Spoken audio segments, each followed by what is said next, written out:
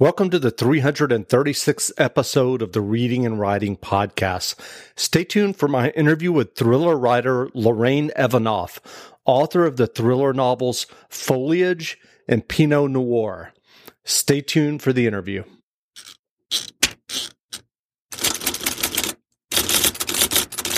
If you're new to audiobooks, they're the perfect way to get more books into your busy life.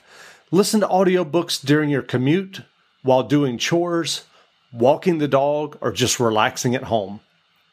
All you need is a smartphone and the free Libro.fm app. If you already love audiobooks and don't know what to listen to next, check out recommendations and curated lists from people who know audiobooks best, your local bookseller. Reading and Writing Podcast special offer: get 2 audiobooks for the price of 1 with your first month of membership with code RWPodcast. That's code RWPodcast for 2 audiobooks for the price of 1 for your first month of membership at Libro.fm. Welcome back to the Reading and Writing Podcast. My guest today is Lorraine Evanoff, author of the new novel Pinot Noir, the second book featuring her character Louise Moscow. Lorraine, welcome to the podcast. Thank you. Well, if someone hasn't heard yet about your new novel, Pinot Noir, how would you describe the novel? I better turn off my texting. The novel is another international banking spy scandal that's based on real events. And then my novels are always kind of historical fiction. And then I do a lot of, I embellish a lot. So it starts out with another banking scandal that's murder this time. And then Louise Moscow is kind of brought in to solve who really killed the victim, who's one of the biggest bankers in the world. And then that trail that she's on leads her to a whole other real life human trafficking kind of scandal as well. So, and they're all kind of interrelated. That's the amazing thing to me when I get into these books and start delving in. It is amazing how they are interrelated. And do you remember the original idea that kind of led you to write Pinot Noir? Yeah, I do. When I was on the book tour for Foliage, I was in this really great bookstore in Chicago, and my mom was in the audience, and everybody's chatting and asking questions, and my mom said, "You should call the next book," because I was going to do another noir type book. My mom said, "You should call the next book Pinot Noir." And then it just kind of stuck with me. And I was kind of obsessed with that title. And then that's what led me to having my character, Louise Moscow, go to Burgundy, which is the real true Pinot Noir grape. Original grapes are truly there. So, that was really fascinating to delve into all of that. And that's how I found that whole human trafficking scandal as well. And so what is it about your character, Louise Moscow, that you enjoy writing about her? I love that she just is so curious and wants to make connections. I've always been obsessed myself with making connections. I really feel that everything is connected. All of these, the amazing thing when I decided to do Foliage, that banking scandal that Foliage is based on, I lived in Paris at the time and friends of mine worked at that bank. And then I always thought it was an amazing story that just kind of got brushed under the rug. And then, I decided to do the Pinot Noir on another banking scandal. And the first one, literally a month after I released it, I was kind of nervous about it because it's based on true events. That the day that, like the month after Foliage was released, the Panama Papers came out, and then right when I was releasing Pinot Noir, all of this Jeffrey Epstein stuff started coming out, and they're all interrelated. And so it's just weird that I've always had this instinct that these things are connected. And now this third novel, I'm 50,000 words in to writing the third novel. And it's even more amazing how all of these things have been connected over the years. So it's since the 80s, really, that all of this has been happening. And so what was your journey to writing fiction and getting your first novel, a spy novel or a thriller published? Well, I've worked in the film industry for a long time, and I was also a French major. So I have this very strange, I call it left-handed Gemini thing, where I do finance and language. So I lived in France for 7 years. I speak French. I was a French major. And then I worked in the film industry for many years. And then I completely changed careers and went into finance. That's how I got into Silicon Valley finance and pre-IPO companies. So anyway, long story, I kind of went full circle back to kind of language roots. And I was writing screenplays. And my husband, who's a pretty big film producer, actually, he read one of my screenplays. He's like, your writing style is much more for novels. And that kind of struck me as really true. I think I just get into a lot of detail, and that's the kind of writing or reading I like. I love historical fiction. So that's how I got into, I decided to write a novel. That's how I ended up deciding to write Foliage, because I was working in finance. That story had always stuck with me. They say, write what you know. And it just made sense to write that novel at the time. So what did you bring with you in terms of your experience of writing screenplays? Was there anything that you brought to your novel writing? Oh, yeah, that's actually a really interesting question, because I've worked, and now I went full circle into the film industry. I've been back in film industry for 10 years now, but everybody who reads my books say that it feels like a movie, and when is the movie coming out and things like that. So I think there's something with the action. I know it's kind of ironic, but there's something with the visuals that I bring to my novels, I believe, possibly, and maybe it's just because I'm so used to movies and screenplays and that world that it's just, I can't divorce myself from it. It's just kind of second nature.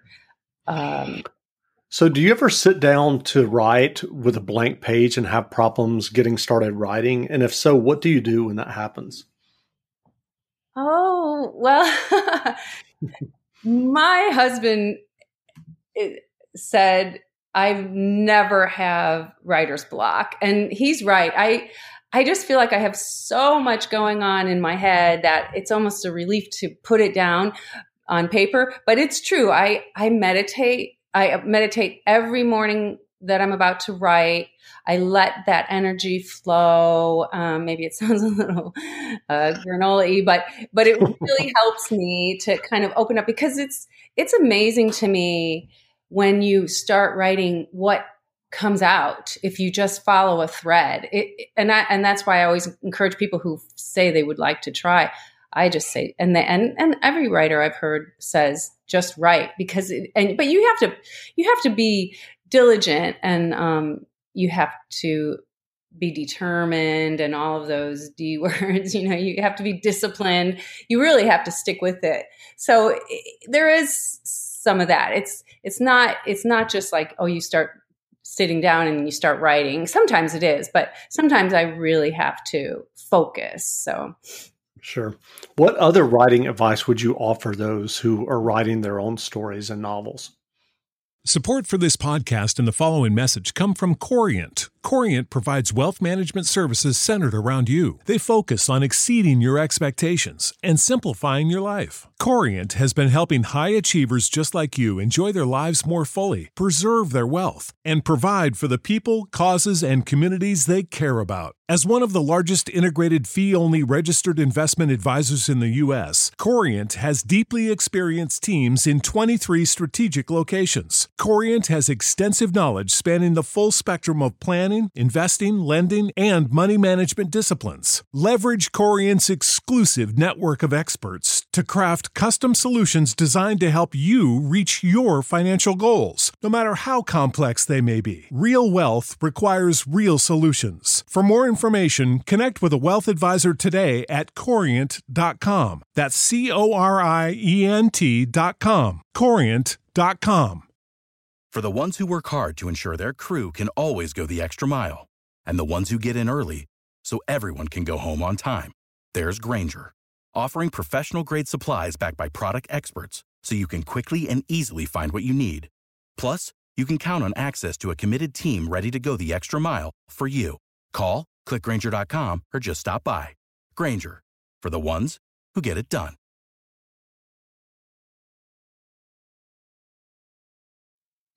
Oh, I like to say that term, follow the yellow brick road, kind of, not that you necessarily know the ending. I don't necessarily know the ending, but I do have, that's why I like historical fiction, because I know there's a storyline there, and then you just kind of stick with that and see where it takes you. You don't necessarily, and what I really love about doing it that way as well, they call it pantsing, like fly by the seat of your pants writing. Right. And I love doing that kind, because it leads me, like yesterday I was writing and I was kind of digging into some information, some history, and I was like, wow, that's amazing. And it just opened up a whole new route for the story. So it's just kind of follow a thread that it's hard to explain unless you do it. But like any screenplay, follow the yellow brick road. It's you've got to have a setup and a payoff. You have to have a setup and a payoff. Maybe those are two different kinds of bits of advice, but to keep the story moving forward, you set up everything, and then it has to lead to something. Sure. That makes sense. So what fiction or nonfiction books have you read recently that you enjoyed? Oh, well, I am devouring the nonfiction that's out there right now, like Bill Browder's Red Notice about, the Magnitsky Act, how that came about. I just read David Enrich's Dark Towers, because these are all, related to finance, but they're amazing. They're like spy thrillers, all of them, and they're all true. And now I'm going to delve into, I also just read Michael Cohen's book, Disloyal, which was riveting but disgusting. And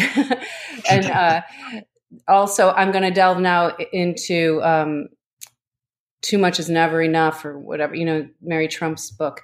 And so I read a lot of nonfiction at the same time I'm constantly reading, but that is funny because it's mostly other authors who have me proofread their books, which I love doing as well, because they're great books. I get them before they're released and I help them. I'm really good. They love that I always find a lot of the typos and stuff. And these are very well edited authors, but I'm just that way. I don't know. I can't help myself. So, I read a lot of, and I've been reading so in those, I love thrillers. Dominique Piper is great. I think he's based in UK. His novels are wonderful. He has a whole series of, the spy thriller. And I love Brian O'Sullivan. I love David Wilson. These are all people that I'm reading just because I can't read more than I am. And then once in a while I'll go to a classic, and I just read Failsafe, which is an amazing novel that's incredible. That was a movie was based on in the whatever year, 60s or something. And then I'll read like Ludlum or Dean Koontz, who I adore. And I love his animal characters in Dean Koontz books. So where can people find you online if they want to learn more about you and your novels? The easiest way is Amazon. I have a website, LorraineEvanoff.com, very simple. And I'm on Twitter. I'm on Instagram. I'm on Facebook. I'm on, Kindle Unlimited and paperback. Great. Well, again, we've been speaking with Lorraine Evanoff, author of the new novel, Pinot Noir. The novel is on sale now, so go buy a copy. And Lorraine, thanks for doing this interview. Oh, thank you so much. It was wonderful speaking to you. Great. And now stay tuned as Lorraine Evanoff reads from her novel, Pinot Noir. Pinot Noir, an international banking spy thriller. A Louise Moscow novel, Book 2. Written by Lorraine Evanoff and read by the author. Part 1, Trouble in Paradise.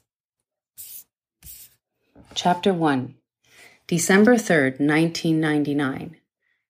The 18th century building, a bastion of affluence and luxury, stood sentinel in the darkness. Its marble-floored corridors, festooned in tapestries and antiquities, provided safe passage between sumptuous chambers where its residents slept in tranquility. "Help! Someone help, please!" Nurse Teresa Lee was startled awake. The clock glowed 4:40 a.m., and the light under the door alarmed her. She put on a robe and cracked open the bedroom door. Her fellow nurse, Todd Mayer, held his hand over what appeared to be his own blood staining his shirt. Her first instinct was to rush out to help him. "Stay there," Todd whispered, coming closer. "You're bleeding," Teresa whispered back. "I've been stabbed. Someone has broken in." Teresa tried to remain calm. "Who? Where?" "Two men. I don't know who they are. They were wearing masks." Todd handed her a mobile phone. "Call the police and get Mr. Almasi to his safe room. I'm going to get help." Teresa retreated back into her room and locked the door. She opened the inner door that led to her employer's adjacent bedroom. "What the devil is happening?" Her boss, the 67-year-old Israeli banker Ekrem M. Almasi, stood next to his bed, looking panic-stricken. He suffered from Parkinson's disease, and the terror in his eyes made him appear even more helpless. In a calm but forceful tone, Teresa said, "There are intruders. We must move to safety." Teresa entered the bedroom and darted into the large dressing room. Almasi followed her, slammed the armored door, and activated the deadbolt. The expansive chamber had been converted to a bunker-like fortified room that included ample supplies, a wet bar, and a full bathroom.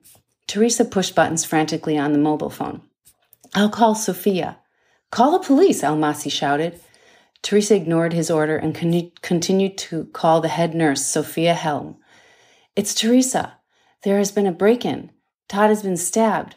Please call the police." "A break-in?" Almasi echoed. "That's not possible. This is a secured building." Teresa stared at the phone, poised to answer. Finally, at 5:12 a.m., they heard the beating of approaching sirens. "The police are here. We're safe." Teresa moved to open the door, but Almasi pulled her back. "No," Almasi shouted. "The intruders." Teresa waited, listening. Then they heard more sirens, and Teresa called Sophia again. "What's happening? We hear sirens from the fire brigade." "Tell her to call my security team," Almasi shouted. Teresa listened to Sophia, then hung up. "The police are in the lobby searching for the burglars." "They're not burglars," Almasi insisted. "They're assassins." "Assassins?" But Teresa was suddenly distracted by smoke. "There's a fire!" Almasi and Teresa coughed violently as smoke billowed in through the ceiling. "Please open the door, Monsieur Almasi. We won't survive this smoke more than 10 minutes. Stand back." He forced her into the corner. "Call my security team."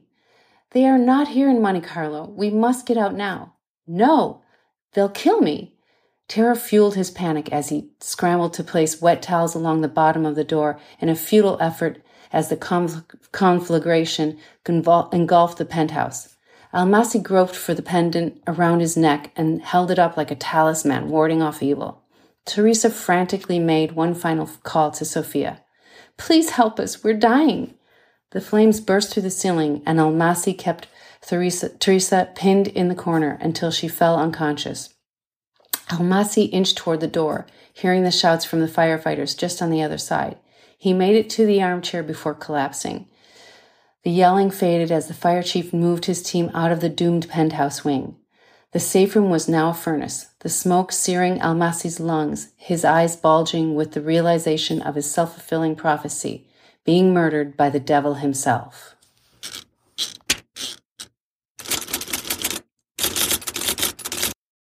For the ones who work hard to ensure their crew can always go the extra mile, and the ones who get in early so everyone can go home on time, there's Grainger, offering professional-grade supplies backed by product experts so you can quickly and easily find what you need. Plus, you can count on access to a committed team ready to go the extra mile for you. Call, click Grainger.com, or just stop by. Grainger, for the ones who get it done.